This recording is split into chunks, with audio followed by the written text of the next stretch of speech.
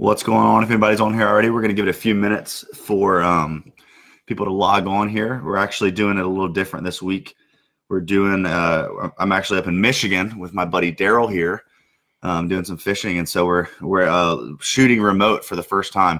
Really simple setup with a new mic and just the computer. And so hopefully the sound's coming through well. So if it's not, just shoot here in the comments and let me know, and we can tweak it a little bit. But I've been messing around with it. I think it should be good. But like I was saying, I'm just going to go ahead and jump into introducing Daryl. This is Daryl Holtz, and he's a fishing captain. He guides here in Michigan, grew up here in Michigan, and then he also spends a lot of time down in Florida in the winter. Sorry, I'm out of breath. I just ran out of the car and grabbed a water because me and Daryl were like, I think we need some waters for this. But I'm going to let Daryl kind of take it away in just a second. But I'm going to first do the normal thing and jump in and share our sponsors. And always thank them. iStrike, who's a huge supporter of the show. They've got some awesome jigs, jig heads, and different baits and whatnot. And we've actually got a little code for them. You get extra 10% off when you go on and purchase them on their website. And Marshwear and AFTCO, we love them, and they're just great supporters of the show. They usually give us a bunch of product to give away. I have product to give away, but I did not bring any up here, so we're just not going to do a giveaway this week. But yeah, Marshwear, AFTCO, iStrike. I'm struggling here because Billy's always on here helping me out. But yeah, so I'm gonna give it away to Daryl and let him kind of tell his backstory. So how did you get into fishing, Daryl?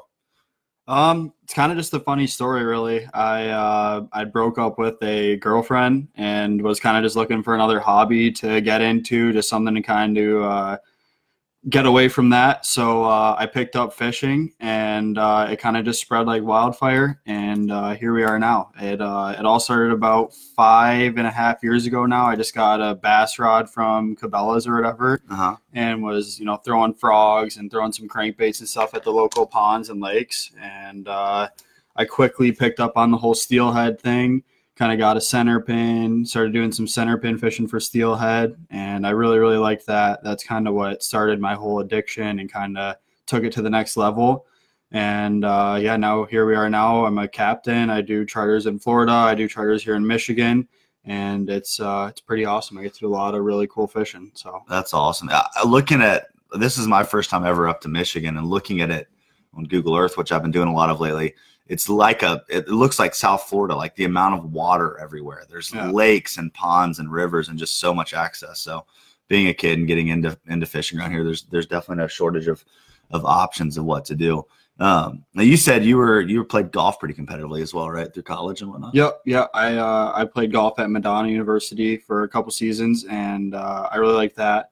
But I didn't have time for fishing. Yeah. I just wanted to go fishing every day. So especially being on the golf courses with all the largemouth and ponds and everything. Yeah, for sure. You're playing golf and thinking about fish. Yeah. That's usually how I feel when I'm playing golf. I'm pretty terrible at it. But well, cool. Well, let's jump into kind of talking about your fishery here. Like you said, you started fishing not super long ago, 5-6 years. And Daryl, I've had the pleasure of fishing with him. I guess his mom lives down in North Carolina, in Southport, North Carolina. And he reached out to me a couple years ago and jumped on the boat with me in Wilmington, and we've since fished in Louisiana. And then I finally hit him up to come up here and do some steelhead fishing. He's been just catching the crap out of some massive steelhead, and I was like, I've got to go do that. I've never done it before. But where was I going with that? Yeah, we're jumping into kind of your fishery here. So we're gonna kind of at the first part of the show cover what he does up here in Michigan, kind of the different fisheries that he has, the different fish he goes after, how he targets them, and then we're going to jump into what he does in South Florida around the Naples area. But let's start out with like your summer when you get back up here you're spending winter down in Florida. So like, how does your time here progress from like the beginning of getting here, the first fish that you're kind of targeting, and then through until right now until you head back to Florida? Yeah. So when I get back, I'm generally coming back end of April. When we first get back, we're looking for the smallmouth. The smallmouth bass are going to be getting ready to spawn. They're going to be in the full pre-spawn mode, just putting the feed bag on. They're pissed off. They just want to eat streamers. It's really, really fun fishing. And it's just something that even the beginner angler can do. The more experienced definitely is a little more successful at it, but it's something that someone who's looking to get into fly fishing or just getting into it can be really successful at and have a great time doing it. That's definitely one of my favorite fish to guide for here in Michigan. It's really easy guiding, and the clients love it, and you're catching, tons and tons of fish every day, 20, 30 plus fish in a day with multiple shots at fish over 4, 5, 6 pounds. That's awesome. And, they're eating 3, 4 inch long streamers. Murdish minnow is definitely a favorite for them. Yeah. And, it's just really, really cool, fun fishing. And you and I both made the point earlier. We're like, oh, we love fly fishing, but we do a lot of, light tackle and gear fishing as well. Is that something that's pretty productive on the smallmouth up here in the same areas? Yeah. I feel like the fly is better for them. The fly is better for them? Yeah. Honestly, even with like a client that can't throw it quite as well? It doesn't matter. The fly is still better. I've had some of my really good buddies come out with me gear fishing, and they're drop shotting and fishing Ned rigs and everything. And he'll just sit there just pissed at me because I'm like, beating him 10-1 on fish. And he just looks at me like, how the heck are you catching them all on the fly? And I'm sitting here struggling with the Ned rig. That's awesome. So we actually did a little test with him. We had him set up a drop shot rig with a Murdish minnow fly on it. And he actually caught more fish using the same fly we were using on his drop shot. Oh my gosh. Than he did using like a soft plastic on a drop shot rig. So it's something about how those crazy materials, the buoyancy and the way they kind of. Yeah, the way they move. And move the profile. I think it's the profile has a big thing to do with it. Yeah, that's crazy. Those Murdish minnows are deadly. You said you catch steelhead on those. Yeah, and everything. Yeah. I've caught just about everything: snook, redfish, tarpon. I mean, the Murdish minnow is a great all-around fly for just about anything. That's awesome. So smallmouth's the first. How long does that season last when you'll get back and start fishing for them? When? Yeah, it kind of end of April. I'd say it starts up like second, third week of April. You can start catching them a little bit, but depending on the water temps and how the winter is, it changes every year. May is probably the best month for them. You can consistently go out pretty much every day and, have shots at 30, 40 fish. Golly. And, have some big ones in there too. And then as soon as kind of end of May hits, again, depending on the water temps and how the season's been, they kind of start to get into that spawning mode. I don't like fishing them on beds. I won't fish them on beds. It is what it is. I really like targeting them in that pre-spawn mode. Even through the end of May, though, you can still catch fish in 8 to 12 feet of water, and you can still catch them in 4 to 6 feet of water through all that too. So that's awesome. Some cases you actually get to see them and watch them come up and eat the fly. Yeah. And like your videos in Louisiana, you get a bunch of redfish chasing up the fly. Yeah. You get some of that with the smallmouth too, or you have multiple hookups on the same cast. When they're in their thick, it's really pretty crazy fishing. So. Yeah, just that kind of like gangbusters going after. That's super fun. We're actually sitting right here. What is this lake called to our right? Torch Lake. Torch Lake. So we're sitting here at our buddy's house, but definitely I met him through Daryl, but Jay Cooper, who also does a good bit of fishing. And they do a lot of their stuff based out of this area right here. And there's some pretty big. You were saying, is it state record smallmouth? Or was it the muskie? The muskie, the muskie was caught. There's just so many fish up here. I can't even keep up with everything that's going on. Yeah, there's definitely tons of options up here in northern Michigan, all throughout Michigan, really. I mean, depending on what time of year it is, there's always, multiple species you can go out and target and be successfully catching. Yeah, that's awesome. Even in the winter. Yeah. So, yeah. What are some of the main fish you're going after in the winter? The steelhead for sure. Right? Yeah, like right now, kind of the only thing I'm really looking at is brown trout and steelhead. Okay. And steelhead are definitely the primary target this time of year. I'm only here through the end of November, and then I head back down to Florida. But all through the rest of this month, the steelhead fishing should be really good. Yeah. And there's still more fish coming in right now. So. Right on. Yep. All right. So your smallmouth fishing kind of tapers off, or I guess the fishing's still pretty solid. But what you move into kind of your next little mini season? What is that? Is that the carp fishing? Yep, that's going to be the carp. Again, it's hard to say what is my favorite in Michigan. I really like all the different species that we get to target and fish too. Every one of them is a little bit different, like from smallmouth fishing with streamers on an intermediate line to carp fishing with basically a bonefish setup, like a 9-weight with a Grand Slam, and, fishing a 10 to 12-foot leader with a big sinking fly, with, large dumbbells on it.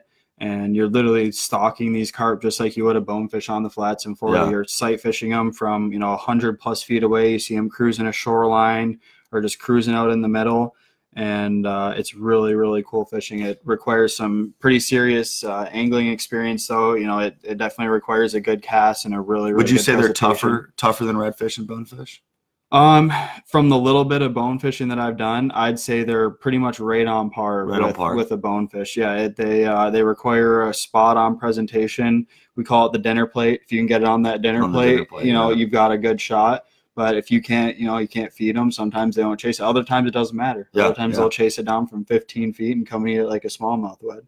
But That's awesome. definitely harder than the redfish from at least what I've seen, what I've done with you. But So for people that haven't seen the water up here at Lake Michigan, like describe kind of the sight fishing abilities for carp up here. Because like when you can kind of sight fish carp in some areas in North Carolina and other places down south, but it's dirtier water and it's kind of these mud flats that you can't see quite as well as up here. Yeah, the water up here is gin clear, absolutely gin clear. It's just like the Florida Keys or the Bahamas. I mean, you can see we've actually been sight fishing like Cisco and lake trout in like 40 foot of water in the springtime. You're sitting there jigging it and you can see them come up, eat the jig, you set the hook on them, everything. So crazy. it's it's pretty cool. The water here is amazingly clear. The rivers are clear, everything's clear. And so it makes it really cool for sight fishing for those carp up on the flats. It's, you know, you can see them from often 200 yards away and you get to watch them and, you know, go kind of pick out that individual carp that you want. That's cool. And you were telling me you're running a trolling motor mostly for these. Like you'll have a poling skiff here, but they don't like the sound of the push pole as much. No, the push pole definitely spooks them out on the rocks. They really don't like that. And you know, the trolling motor definitely makes some noise, but I can kill it and just kind of put it on anchor mode or whatever, and then pause it like right while you're doing the cast. A lot of the times you see these fish far enough away that you can set the boat up before they get there and have it ready for them. And all you got to do is just shut the trolling motor off, let the client or whoever's fishing take the shot, and you know it's either gonna make or break. You get one shot on Is it a retrieve like you would with a redfish or a bonefish, or is it more of just kind of let it sit on the bottom and then come pick it up? Yeah, so the way I always look at it is you just want to get their attention. As soon as you do like a big pop and they see it and you see them engaging the fly, you generally want to leave it. But sometimes it takes a couple long strips and then a couple big pops. You got to just, I think once you've triggered the response for them to eat, they're going to eat it. Kind of like what they do with the bonefish. Like they say, as soon as the bonefish is on it, they want you to leave it there and let them come up and eat it. Because they've got that down-facing mouth, it's important that you let it sit there so they can actually suck it up and then hit them. You always want to kind of wait for them a little bit. Yeah, that's so. When you think you've got them, it's not like it's kind of easing into that strip set if you're fly fishing, right? Yeah, like a lot of times people will set the hook too early because they think they've got it because they're right over top of it, sitting there on that fly, trying to eat it, but they haven't fully got it yet. So you do a lot of fly fishing for the carp. Is it possible to go out there and sight fish them with a spinning rod? We've tried it, and honestly, we've not been able to do it yet. Y'all are just better with the fly rod. We've had a couple guys like get bites using small jig heads with soft plastics like crayfish soft plastics. One thing we want to try this year is trying to get some live crayfish and going out there and throwing a live crayfish at them and see what happens. That'd be really cool. But for the most part, the flies work really well. We kind of same thing we were doing with my buddy Chris with the smallmouth rig. We've had guys casting some of our flies on spinning rods, like some of the tungsten weighted beadhead ones, and they're casting them on a spinning rod and catching them. That's cool. So pretty cool. Are you fishing pretty big profile flies and baits for the carp, or really tiny little stuff? Yeah, it varies. For the most part, we're fishing like 2 to like 3.5 inch long flies. Okay. A lot of it's going to be natural color stuff like olive variant, browns, tans, black is even pretty good.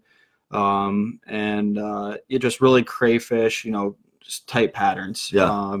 Mainly rabbit strip. You don't really go far from that. Very minimal flash in the flies. It's just as natural. Just a natural kind of crayfish something. Yeah. You could probably use some of the redfish flies that you guys fish, like some of those shrimp patterns and stuff here. The problem is you just got to have no flash. How clear the water is. They don't like the flash at all. It just needs to be real natural. Yeah. Right on. So how long does that carp fishing season last?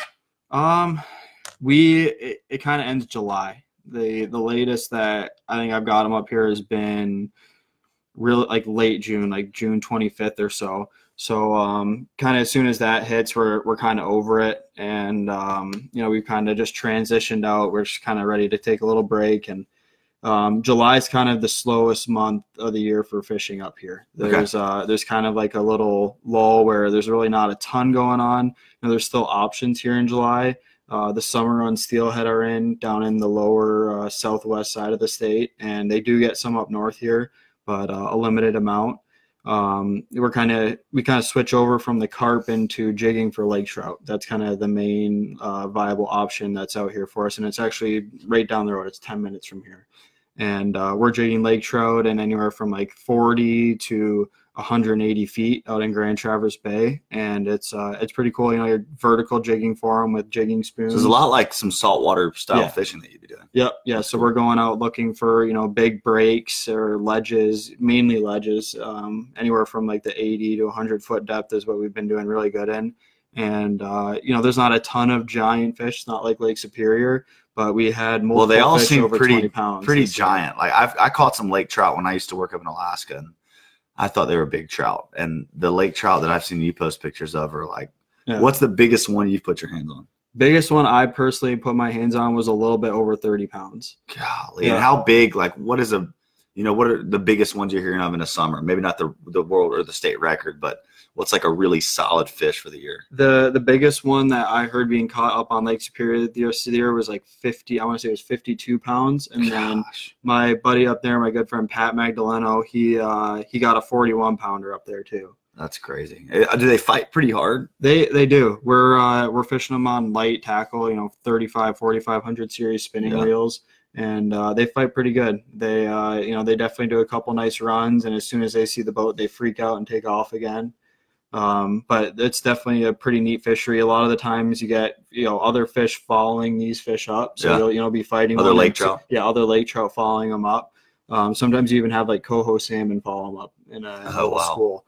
So it's pretty cool. And I was telling you earlier about how you can actually be fighting one, it'll come off, and you just keep reeling or you keep popping the jig as fast as you can, and they'll come back and eat it again. It's like an amberjack. Yeah. That's crazy. Yeah. So definitely a pretty cool fish. What are you looking for? Are you looking for structure and, like live bottom like you do in the ocean when you're looking for those lake trout, or are you just cruising around until you mark a school of them? We kind of just do a lot of looking. I like to do a lot of drift fishing when I'm jigging for them. I'll pick a depth where I've been marking them or seeing them. Like on any given day, it changes a little bit, and we just kind of do drifts in that same depth that they're in on that given day. That's super cool. Yeah. We have a question here from John. He said, "So where in Michigan is this? Are you guys fishing smaller lakes, rivers, Lake Michigan?" And this is the lower peninsula you were saying? Yeah, we're in the lower peninsula of Michigan. Right now, we're up in the northwest side of Michigan, up in Traverse City area.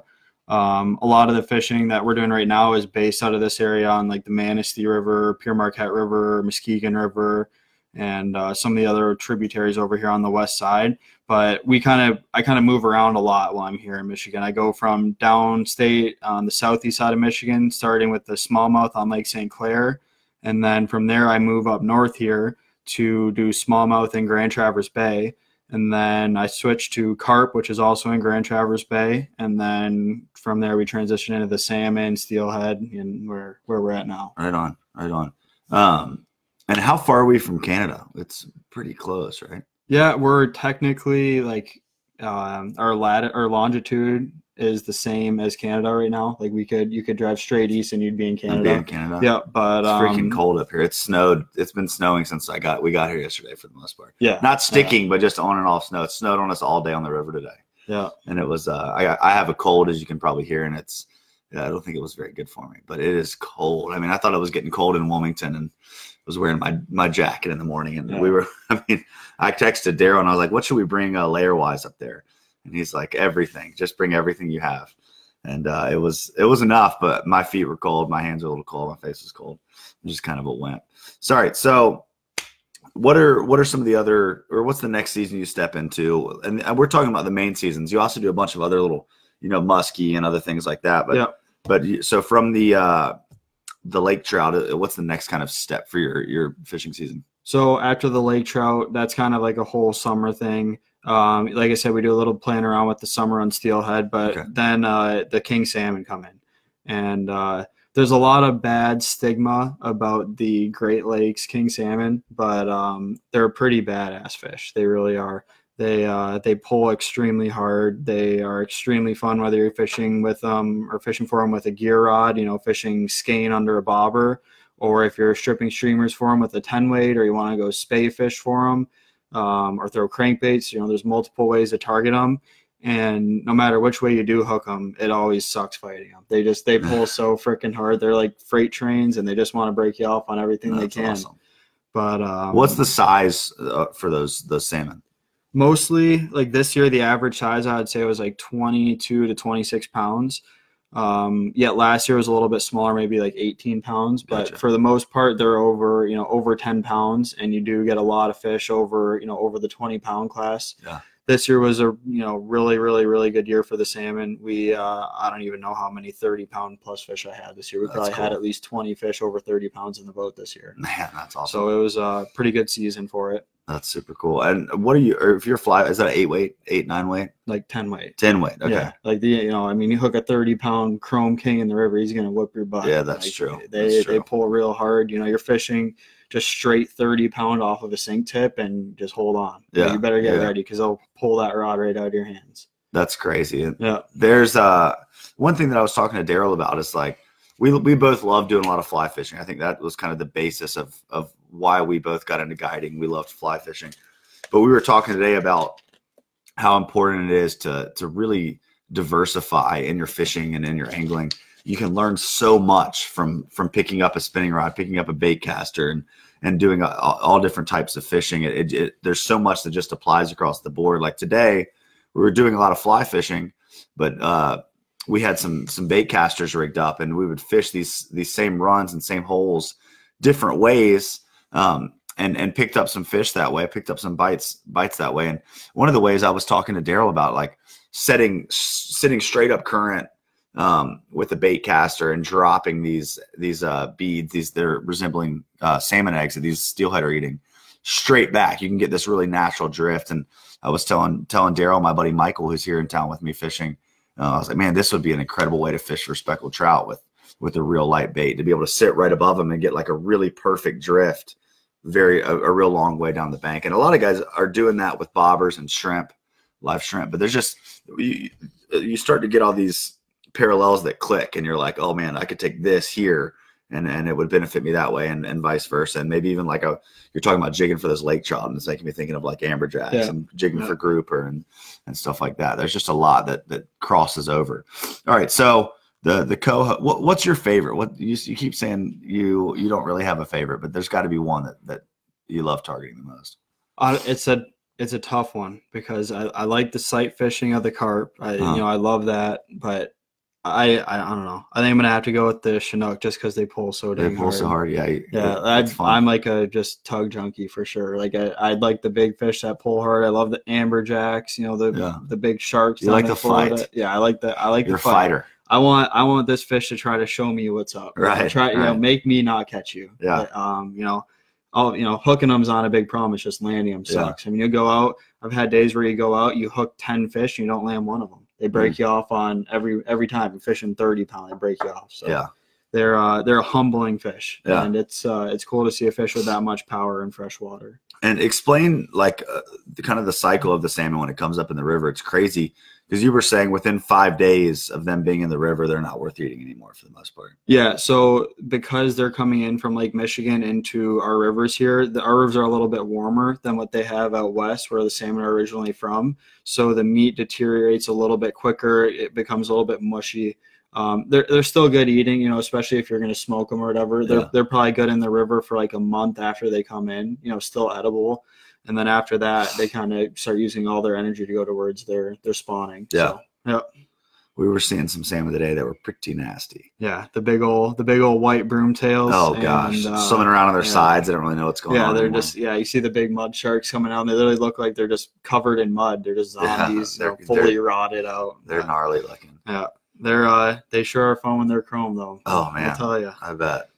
I miss the salmon fishing I got to do back when I was in Alaska. All right, so after the cohos comes the steelhead, which is kind of what we're up here targeting, or it's definitely what we're up here targeting right now. And a fish that's always been on my bucket list and really wanted to catch. And so let's dive into the steelhead. And when does that kind of fire off? You said there's summer. Let's go into the summer run and the winter run steelhead, and kind of talk about all that.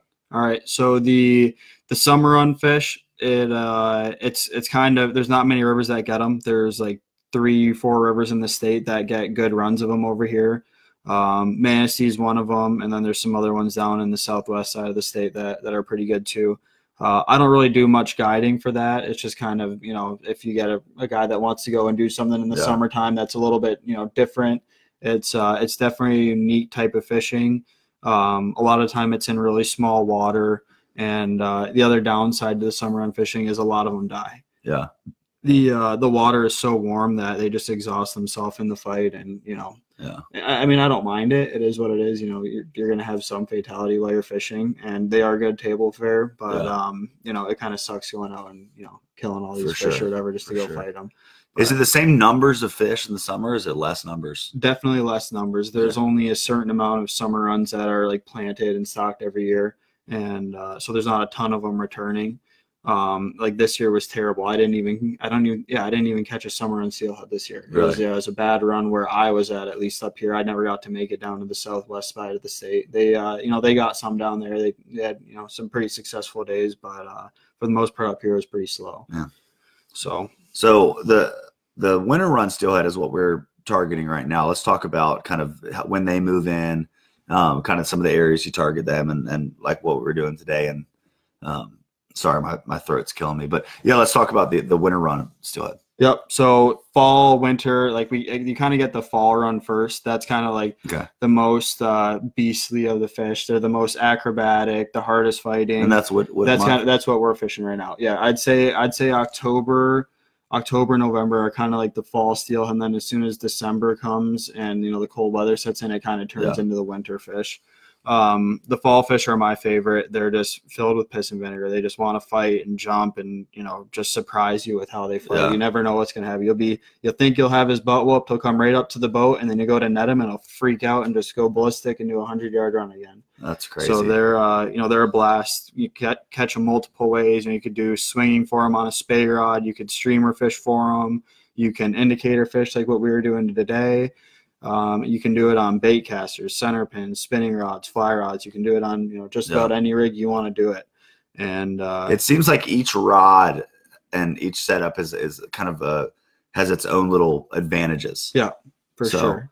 Yeah, that was cool today. Kind of fishing the bait casters in different ways in different areas than we'd fish the fly rods. You're just covering water real well. Yeah. But yeah, the steelhead fishing today, I had no clue what to expect, and it was a lot of fun, a lot of work, putting in a lot of time for a few bites today, but we had a huge cold snap. And those fish, man, when we're bobber fishing and that bobber goes down, you set into them and it is just straight weight, and they just freak out in that current and start jumping. It is very addicting.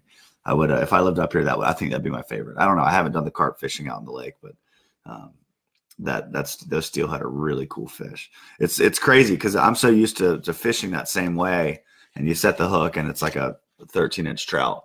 But when your indicator goes down and you set the hook and it's just like a 10, 12, 13-pound steelhead that comes tearing out and jumping, it's a little bit different. Yeah, it's definitely cool to just set the hook and just watch a big bar chrome just sitting down there flopping like crazy. Yeah. And then you get to see them take off through their first run and do a couple jumps, and definitely exciting fights. It's super exciting. I honestly really, really enjoy guiding for steelhead. I feel like I'm at the front row seat to the show every day. Yeah. Like I get to watch the bobbers drop. I get to watch the clients hooked, like set the hook. I get to watch them fight the fish. I get the whole show. So it's pretty fun. Daryl is very dedicated in the steelhead fishing. Like these rigs that he's fishing on the fly rod and on the spinning rod are just so intricate with the bobber, exactly where he has these split shots. Well, you're kind of explain that rig a little bit, not in super detail, but I mean, you've got like 5 or 6 split shot on a spread out throughout a rig, a swivel, you've got beads, you've got hooks, you've got the bobber. Yep. So it's the setup's crucial for these fall fish. A lot of times they're going to be holding in the pocket water behind where the salmon were bedding or are bedding. And so it's really important that you can get over these gravel bars, but as soon as you get over the gravel bar, you can drop back down into that pocket water. So you have to run your bobber deep enough so that you can fish that pocket water, but you have to have the split shot spread out far enough that it can drift over those gravel bars. So we've kind of, like, me and some of my friends, and over the course of the years, people have developed this. It's called like a drifter shot rig, and basically what that is you'll have maybe 4 or 5 split shot ranging from like BB to like number 3s spread out on your line. For the most part, it's usually 1 or 2 down low, and then you'll have like the rest of them kind of all stacked up below your bobber. And what that allows it to do, it allows your bobber to stay floating, right? So you have the sensitivity of the bobber, but it also allows those 2 split shot down low to drift over the bed. Okay. But it also has enough weight, and you have enough line out already, so it'll actually sink back down into that pocket water. Yeah, that's cool. Yep. So it's it's kind of an intricate rig. It sucks re-rigging them. As you found out today, you break off a lot. It's part of fishing here. You're gonna break off. You're gonna lose beads and egg flies and sinker. I mean, you're gonna lose everything. Yeah. Today we didn't lose a float, so that was nice. Yeah, but you did make me do quite a bit of retying today. Yeah, I snagged quite a few things in the bottom. And it's not my fault. That just happens, right? No, it's you kept assuring me that that's just part of it. But yeah, it was crazy. I mean, it's insane how large and strong these fish are, and sitting in areas where you're used to catching rainbow trout and brown trout. It's really cool. Yeah. Well, cool. Let's talk about as the steelhead season comes to an end, you're going to be going down to Florida. And how'd you? I know you fished Florida a bunch growing up and whatnot, but when did you decide, I want to go down here and start working and guiding and all that? Yeah. So last year, me and my buddy Jay, he's like kind of my partner in my diverse angling business. We kind of both run trips together, and we rent a house together down in Florida, and we stay together up here, obviously at his parents' place up here during the summertime.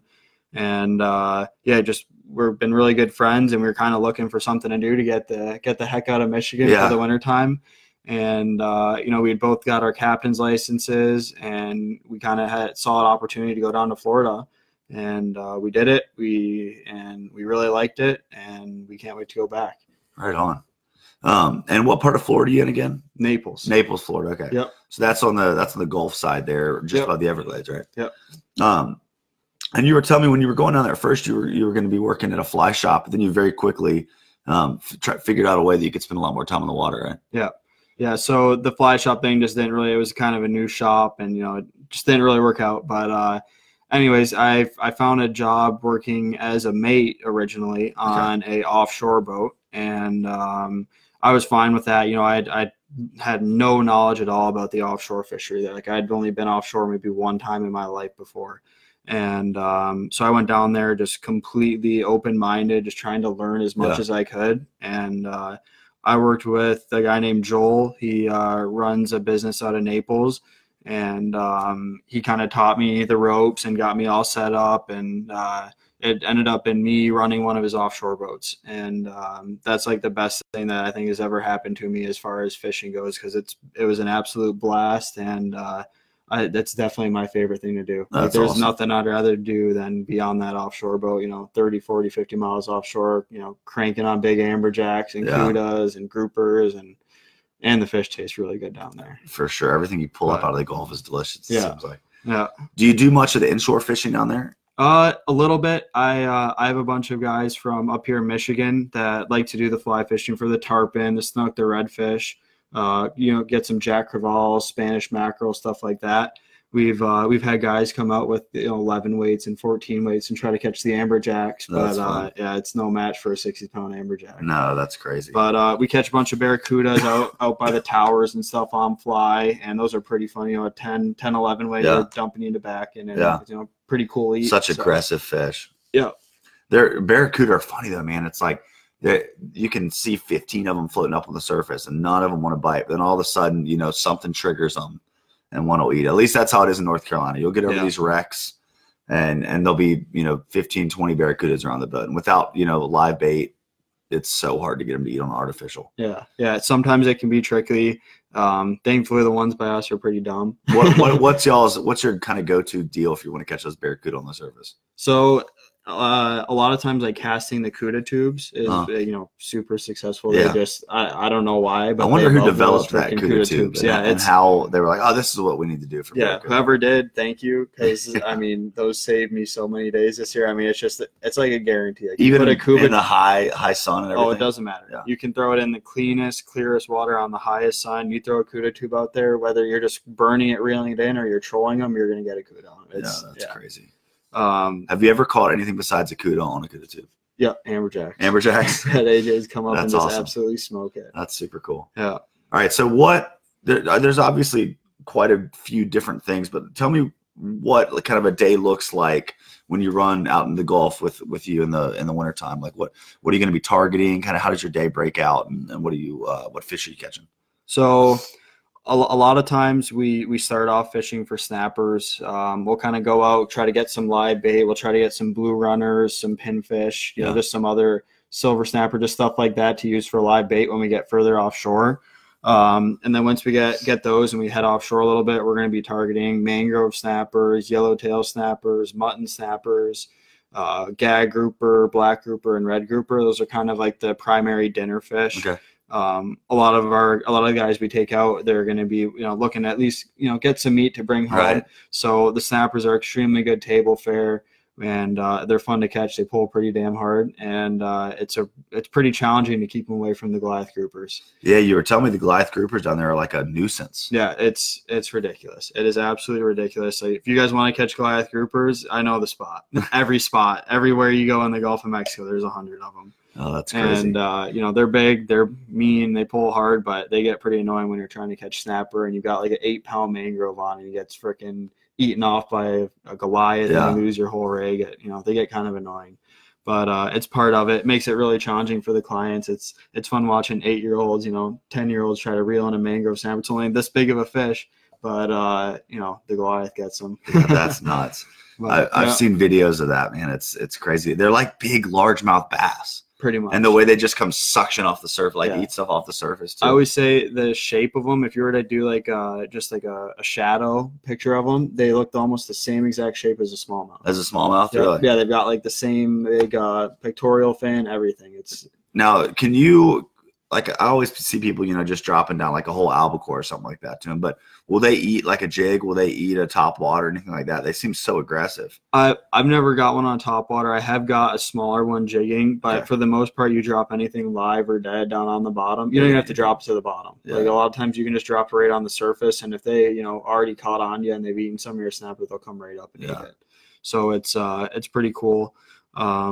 What's your rod setup for those? If you're going to go target those Goliath grouper, what do you set up? Just a broomstick. Literally, is a broomstick. It's like, I don't even know. It's 2 inches in diameter, and we put 300-pound mono on it, and we have a Penn International 50 wide on it. Oh gosh. And are you strapping into it? Nope, we don't. I don't like to do this whole strap the clients into it because if someone slips or lose their footing, and say something happens with the boat and I can't be right there on the harness, I don't want them going into the water. Yeah, you'd rather lose the rod. I'll take the hit of the rod, lose the rod, and we can replace that, but I don't want to play around with the whole harness thing. Yeah. For the most part, I'm always right there, or someone else is right there. It's a pretty big rod, and you can just put it right on the gunnel and just sit on it. Like you said they're solid core, right? Yeah. That's super cool. It's a solid fiberglass rod. And it's pretty fun. You can have 2 full-grown men, like 300-pound full-grown men, trying to push up on the rod as hard as they can. They can't even move it. It's like they're just fighting a school bus right on the bottom. That's awesome. Yeah. So what other fish are you targeting? You said you kind of start out with a snapper, and then I know we've talked a bunch about it. You're catching African pompano out there, amberjacks, permit. Yeah. What's your favorite fish to target out there? I've kind of got a very humbling and pretty big vendetta with the black grouper. The black grouper. Yeah, they. I think they're kind of the top dog, at least for me on my list. Not only are they delicious if you can catch them, but they pull like just maniacs. And that's cool. Yeah, they've got quite the attitude on them. Like you'll hook one, and you don't get him out of his hole right away, like you can't even let him get a foot of line. They get a foot of line and they get back down in their hole, it's game over. You're never getting them out. Yeah. They go in there and they flare their gill plates out. They literally go into the hole and then flare their gill plates out so that you can't pull them back out of it. They just sit there, just bulldog mode. They don't want. It's like Chinese reverse Chinese finger traps. Yeah. Yep. So I mean, you can't move them. I mean, we tried hooking them up to the boat and just pulling the anchor on the boat and dragging them out. It never works. You just break off. But yeah, those black groupers, and then a very, very, very close second, definitely the amberjacks. Amberjacks. Yeah, it's way too cool watching them eat topwaters and jigs, and they just pull so hard, man. I mean, you know a little bit about them. You get some smaller ones up in North Carolina. They're about the perfect size. Yeah, those are the fun ones to catch, but everyone always wants the biggest fish, right? So we get. I'd say the average size reef donkey down in the Gulf is over 50 pounds. Yeah. You get a ton of like the 50 to 80 pound amberjacks. This year we got a couple over 100 pounds. And that's cool. Yeah, they're they're insane. They're absolutely insane. It seems like our average is the near shore fish within 30 miles is like that 25. Yeah. Or 18 to 25 pounds. Yeah. Yeah. That's a good size. Like it's still pull size. Pull like crazy, but as soon as you get into that like 50-pound caliber, it's a whole nother level. You're looking at, if you've got the right gear, at least a 20-30 minute fight, and you're worn out. Yeah, you're genuinely worn out. Like we get a lot of kids, they come out, they're like, oh, I want to catch amberjacks, and we're like, all right, we'll go catch a couple amberjacks, and one fish, and they're out cold on the cooler, just face down, just ready to go back, like just totally whopped. Oh, that's fun. So yeah. So tell me a little bit about the permit and African pompano. Those are two fish that I've caught permit in shallow water, and I've heard all about fishing permit on wrecks, but not spending much time offshore fishing in Florida. I haven't gotten to do it. Is that do you fish for those in different ways, or kind of dive into telling us about that? All right, so yeah, the permit, they're kind of around in the springtime. You got an odd permit like during the winter or whatever, but they're not very relevant. The permit, you're mainly fishing live crabs. You will get them occasionally on like a jig with a live shrimp on it. But those are kind of the main two ways to target them. You can sight fish them actually up around the towers, and some of the wrecks will be schooled up in big pods, and you can actually sight cast to them off like the bow of the boat. Cool. So that's pretty fun. And a lot of times, like we'll be out on a wreck fishing, and we'll just have a free line out with a crab. Yeah. And sometimes we'll put a balloon on it just to keep it up a little bit higher, kind of keep it away from the snappers and stuff. But usually a free line, if there's enough current rolling, we'll just put a free line out with a crab, and just have it ready for AP or a permit if one swims by. That's really cool. The APs are kind of the same way. The African pompanos, they are they're just swimming around the outside edges of wrecks, just kind of looking for meals. They really zone in on the crabs for sure. We catch a lot of them just with a chicken rig with a crab on the bottom. Yeah. Same thing, we catch a lot on the free line off the back. And we actually caught one vertical jigging this year. Really? So that was pretty cool. But those African pompanos they're pretty cool fish. Not only the colors are just absolutely gorgeous. Like you want to talk about some pearlescent, purples and blues and pinks. Those, I think they're probably the prettiest skin of a fish. Yeah.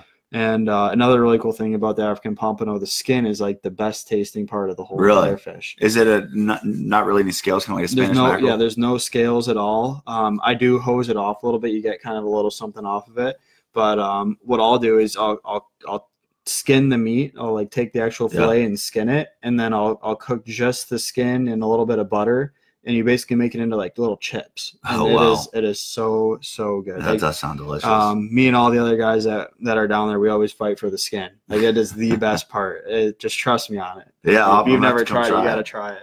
I will. That's a bucket list fish for me. And the meat itself tastes, it's like crab meat. Yeah. Like when you're cooking it, it smells like crab meat. When it's got the texture and consistency of crab meat, and that's cool. It's really, really good. So what's the average size African pompano down there, like that y'all are catching in your area?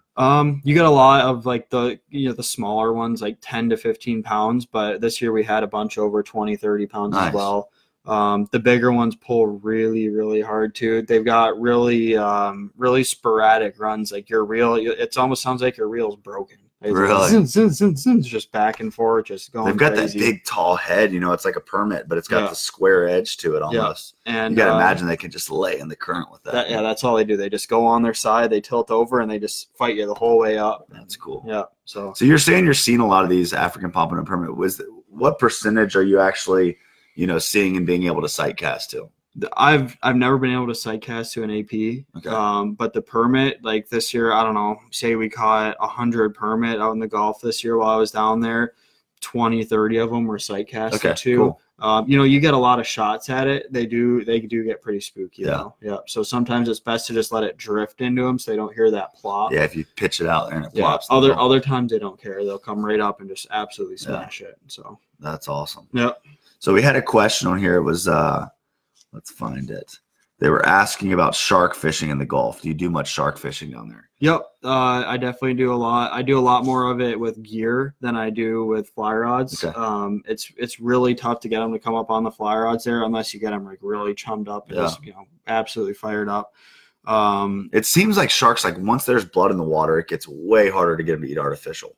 Yeah. Once they smell blood, or if you see a fish like free swimming and pitch to it, a lot of times they can. Yeah, I can get them to eat a fly, but once I've got chum in the water, it gets tough. Yeah, so I have a good friend and guy down in the Keys. His name's Derek Rust. He kind of taught me this like little puppy dog way to catch them, and it's really like you're training a dog. So you cut up a bunch of little chunks, like about the size of the fly that you're throwing, and you get them like chummed up on that. So they'll come up, you get them right by the boat, you throw them a chunk. They circle around, they come back up, you throw them a chunk. You come back up, they circle around, you throw them a chunk, and then they come back up. Next time, you throw your fly in. Grab it right away. Oh, that's smart. It's kind of a little bait and switch thing. It's kind of a little. Well, if you're already chumming, why not just keep feeding them? It's right, kind of fun. Right. So it's cool, and then say like you hook one, sometimes they'll still come back because you're so zoned in on that chum chunk just being that proper size. Yeah. So you're just fishing a red fly with like a red rabbit shirt. I mean, it doesn't even really matter as long as it's the right color and shape. They're gonna. Yeah. But I've seen a fly that looks like your chum. Exactly. Or Sharpie, the color of it. Yeah. But we have a bunch of different species of sharks. We've got bull sharks, tiger sharks, blacktip sharks, and lemon sharks, and some nurse sharks. The most common one I'd say is the blacktip shark. We can catch those on fly on the beach. When we first get down to Florida in December, there's like Spanish mackerel and stuff on the beach. Yeah. And sometimes the sharks will zone in on those, and the blacktips will be like a big bait ball. It'll be the Spanish mackerel blowing up on pilchards, the sharks blowing up on Spanish mackerel. Wow. And it's just like a big feeding frenzy going on. So you can get them on fly. Chain. Yep, exactly. And then we've seen quite a few tiger sharks. We've seen a couple just free swimming out where we're like 30, 40 miles out. We tried casting them. We never get them to eat. But definitely a lot of bull sharks and hammerheads too. We get some hammerheads and bull sharks eating our fish on the way up when we're offshore. I think you're going to get a fish to the boat between the hammerheads, the bull sharks, the Goliath grouper. Some spots it's not as bad. The Goliath grouper, as soon as you get out past 200 feet, they kind of let off a little bit, but then the sharks kind of kick in. So you kind of just got to pick your poison. Yeah. I'd rather have sharks than Goliaths because the Goliaths are they're so annoying. I mean, at least the sharks, they just cut you off right away. You're not stuck, losing all your line to them. But it is what it is. But yeah, there's definitely a lot of sharks in Florida. I don't really do a ton of fishing where I go out and specifically target them. There's definitely spots you can do it. I probably did 4 or 5 days of, specifically only shark fishing. And, every day we went out and hooked, 5, 6, 7, 8 sharks and, cool. Had 300-400 pounders on. So yeah, that's awesome. Yeah. So you were saying that the tiger sharks down there, you have trouble getting them to eat. Yeah. Are they just smarter? Are they spooky or what is it for you? I don't know. I haven't really had many chances at them. I've only seen, so many of them, and, I've only got to cast baits at so many of them. I've never really had one like come up in a chum line or anything like that. The bull sharks, on the other hand, I mean, they'll eat anything. You throw a chunk of anything out on a hook, they're going to eat it. Same with the black tips. They're usually pretty mellow. The black tips can get spooky sometimes, but for the most part, they're pretty willing to eat a fly or eat a chunk bait. That's fun. Yeah. I was just curious because the tiger sharks here, like you'll pull up on a lot of the wrecks, and they're curious fish, and it seems like every wreck has one or two. But that's one fish that's like here, I feel like always eats. Anything I drop back to it. But one thing that works really well is a ringtail with its tail cut off, and you just on a circle hook and drop it back to him. He'll eat that almost every time. But it's just funny how the same fish bait can behave so differently in different areas. Yeah, I definitely agree with that. Like your redfish in North Carolina are completely different than the redfish that I fish down in Florida. Yeah, very different, very Yeah. different. So that's a good kind of segue. I wanted to ask you if we could dive in a little bit. I know you're not doing as much guiding on the inshore, but what does your inshore fishing down there kind of look like if you're fun fishing or the trips you do run inshore? Yep. So a lot of it's just going to be push pulling mangrove shorelines depending on the tide. If you're on the right tide and you've got a good morning or evening, there is some belly crawling redfish action going on where you can actually sight fish them and see them up crawling.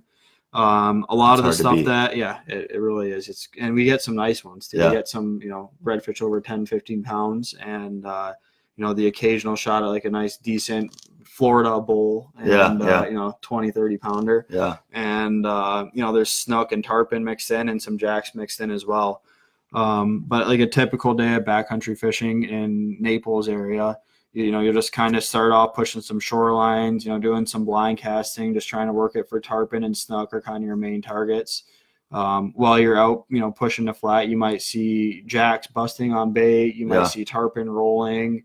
Sometimes you'll see snook just laid up, hanging out. Same with tarpon. You might see, a laid up tarpon just kind of hanging out. We do have year-round resident fish there. So it definitely is you have a shot at a tarpon every day you go out in the backcountry in Naples. There's just, there's always a couple around, and usually you've got at least one or two shots at one every day if the tide's right. Right. But the snook fishing is really, really good. Despite the really bad red tide we had last year, the snook fishing has been really good. Every day I went out snook fishing in the backcountry on a fly fishing trip. We caught snook every single day. And that's one I think my favorite inshore fish to catch. I wish we had them in North Carolina. Snook are just so cool. They're cool. Whether you're throwing a gurgler on the surface in the morning or you're throwing a streamer or you're sight fishing them, they're just they're cool fish and they pull pretty dang hard. Oh, they do pull hard, and they're like a bass and a redfish kind of mixed together. Yeah, I just love pulling on those mangrove edges and just they blend in with those roots for so long, and all of a sudden you can just kind of see one laying there, head just kind of barely sticking out over the sand. Yeah. And then you got to somehow get your fly or soft plastic like right up under these mangrove roots. Yeah, it's crazy. Yeah, it definitely tests your casting and your ability to get that nice shot right under the mangrove and avoid me going to push pull over and get it 100 times a day. But they're fun. They're definitely a very readily available fish, and you get shots at big ones too. Like there's definitely some legit 50-inch snook in some of the areas that I fish down there. And I think we only got 2 over 40 this past season, but we did have quite a few over 30 inches. That's awesome. And another cool thing you can do for them too is fish the dock lights for them. Yeah. And that dock light fishing is hard to beat. I don't know if you've done that before, but I've done it once. And it's pretty cool to see these big giant snook, and that's kind of your best chance to get a big one. And it's just cool to go do it. Yeah, and it's like everyone in Naples has dock lights too. Yeah, and every dock light has fish on it. It seems like. Yeah, pretty much. If there's a dock light in Naples Bay, there's going to be snook on it. It's. I mean, there's so many snook in the bay. It's crazy. Oh, that's fun. That's super fun. We had one more question come in. Can you keep and eat the Goliaths down in Florida? You can't. There has been talk and rumors about them opening a season for it. I hope they do. I really do. Yeah. I think they could definitely use a little bit of clearing out from the Gulf of Mexico. But right now you can't even take them out of the water. No matter what size they are, you can't even take them out of the water at all. So we get them up. We try to get the hook out. We'll do a picture right along the side of the gunnel of the boat. You lean over the boat, grab his tail or whatever. But were they endangered at some point? They were. But I can imagine them being that aggressive. Like fishing for them when you could keep them would probably, if there weren't limits and whatnot, you could probably wipe them out pretty quick. Yeah. You just pull up to a wreck and pull 400-pound fish in your boat and take off. You're full. Yeah, but they could definitely use some herd thinning for sure. There's way too many of them around now. But so hopefully that does happen. I really do hope it. And apparently they taste pretty good. I've never got to taste one. But back before all of the stuff with them happened, I had some buddies that have had them and said they're pretty tasty, good. Actually. I've never tasted any grouper that I didn't like. It's all pretty good. Yeah. It's all pretty darn good. Well, guys, that kind of brings us, it timed out pretty nicely. I wanted to give Daryl a little bit of time, though, to kind of tell y'all how to find him on social media and his website and tell y'all a little bit about his business. And hopefully y'all can book a trip with him and get out in the water. Yep. So website's just diverseangling.com. You can also find me on Instagram. I'm sure Judd's got me tagged on one of his recent posts. It's just Capt Daryl Holtz. And I've also got Facebook if you guys want to add me on there. But I'm always moving around. I'm always looking to just, be where the fish are. That's why I travel from here to Florida and, kind of get away from this cold weather. But if you guys ever want to get out and fish, whether it's in Michigan or down in Florida, just give me a shout and we'll get something set up. Awesome. Well, guys, I forgot to say at the beginning, but it's super helpful if y'all do it right now. If y'all would just go share this broadcast on your Facebook page. Obviously, people will be able to tune into it now, but they can see it later on. And tell people that weren't able to see it tonight, if they're wanting to watch it, that they can see it on YouTube tomorrow, as well as listen to the audio format of this show on anywhere where you can listen to podcasts. But we're just super excited. I think through this winter, me and Billy have been talking. We're going to try to do some more of these remote shows. If I'll go fish somewhere, Billy goes and fishes somewhere, we can sit down and do these kind of like on location shows. And I would have gotten more into the intro, but I wanted to let Daryl start talking, one, because he has so much good information, and two, because I really can't talk that well right now, and I'm losing my voice as I keep talking. But thank you all so much for tuning into episode 21 of Eastern Current. Like I said, this is Captain Daryl Holtz. Go check him out and go fish with him. And we look forward to seeing y'all on episode 22. Later.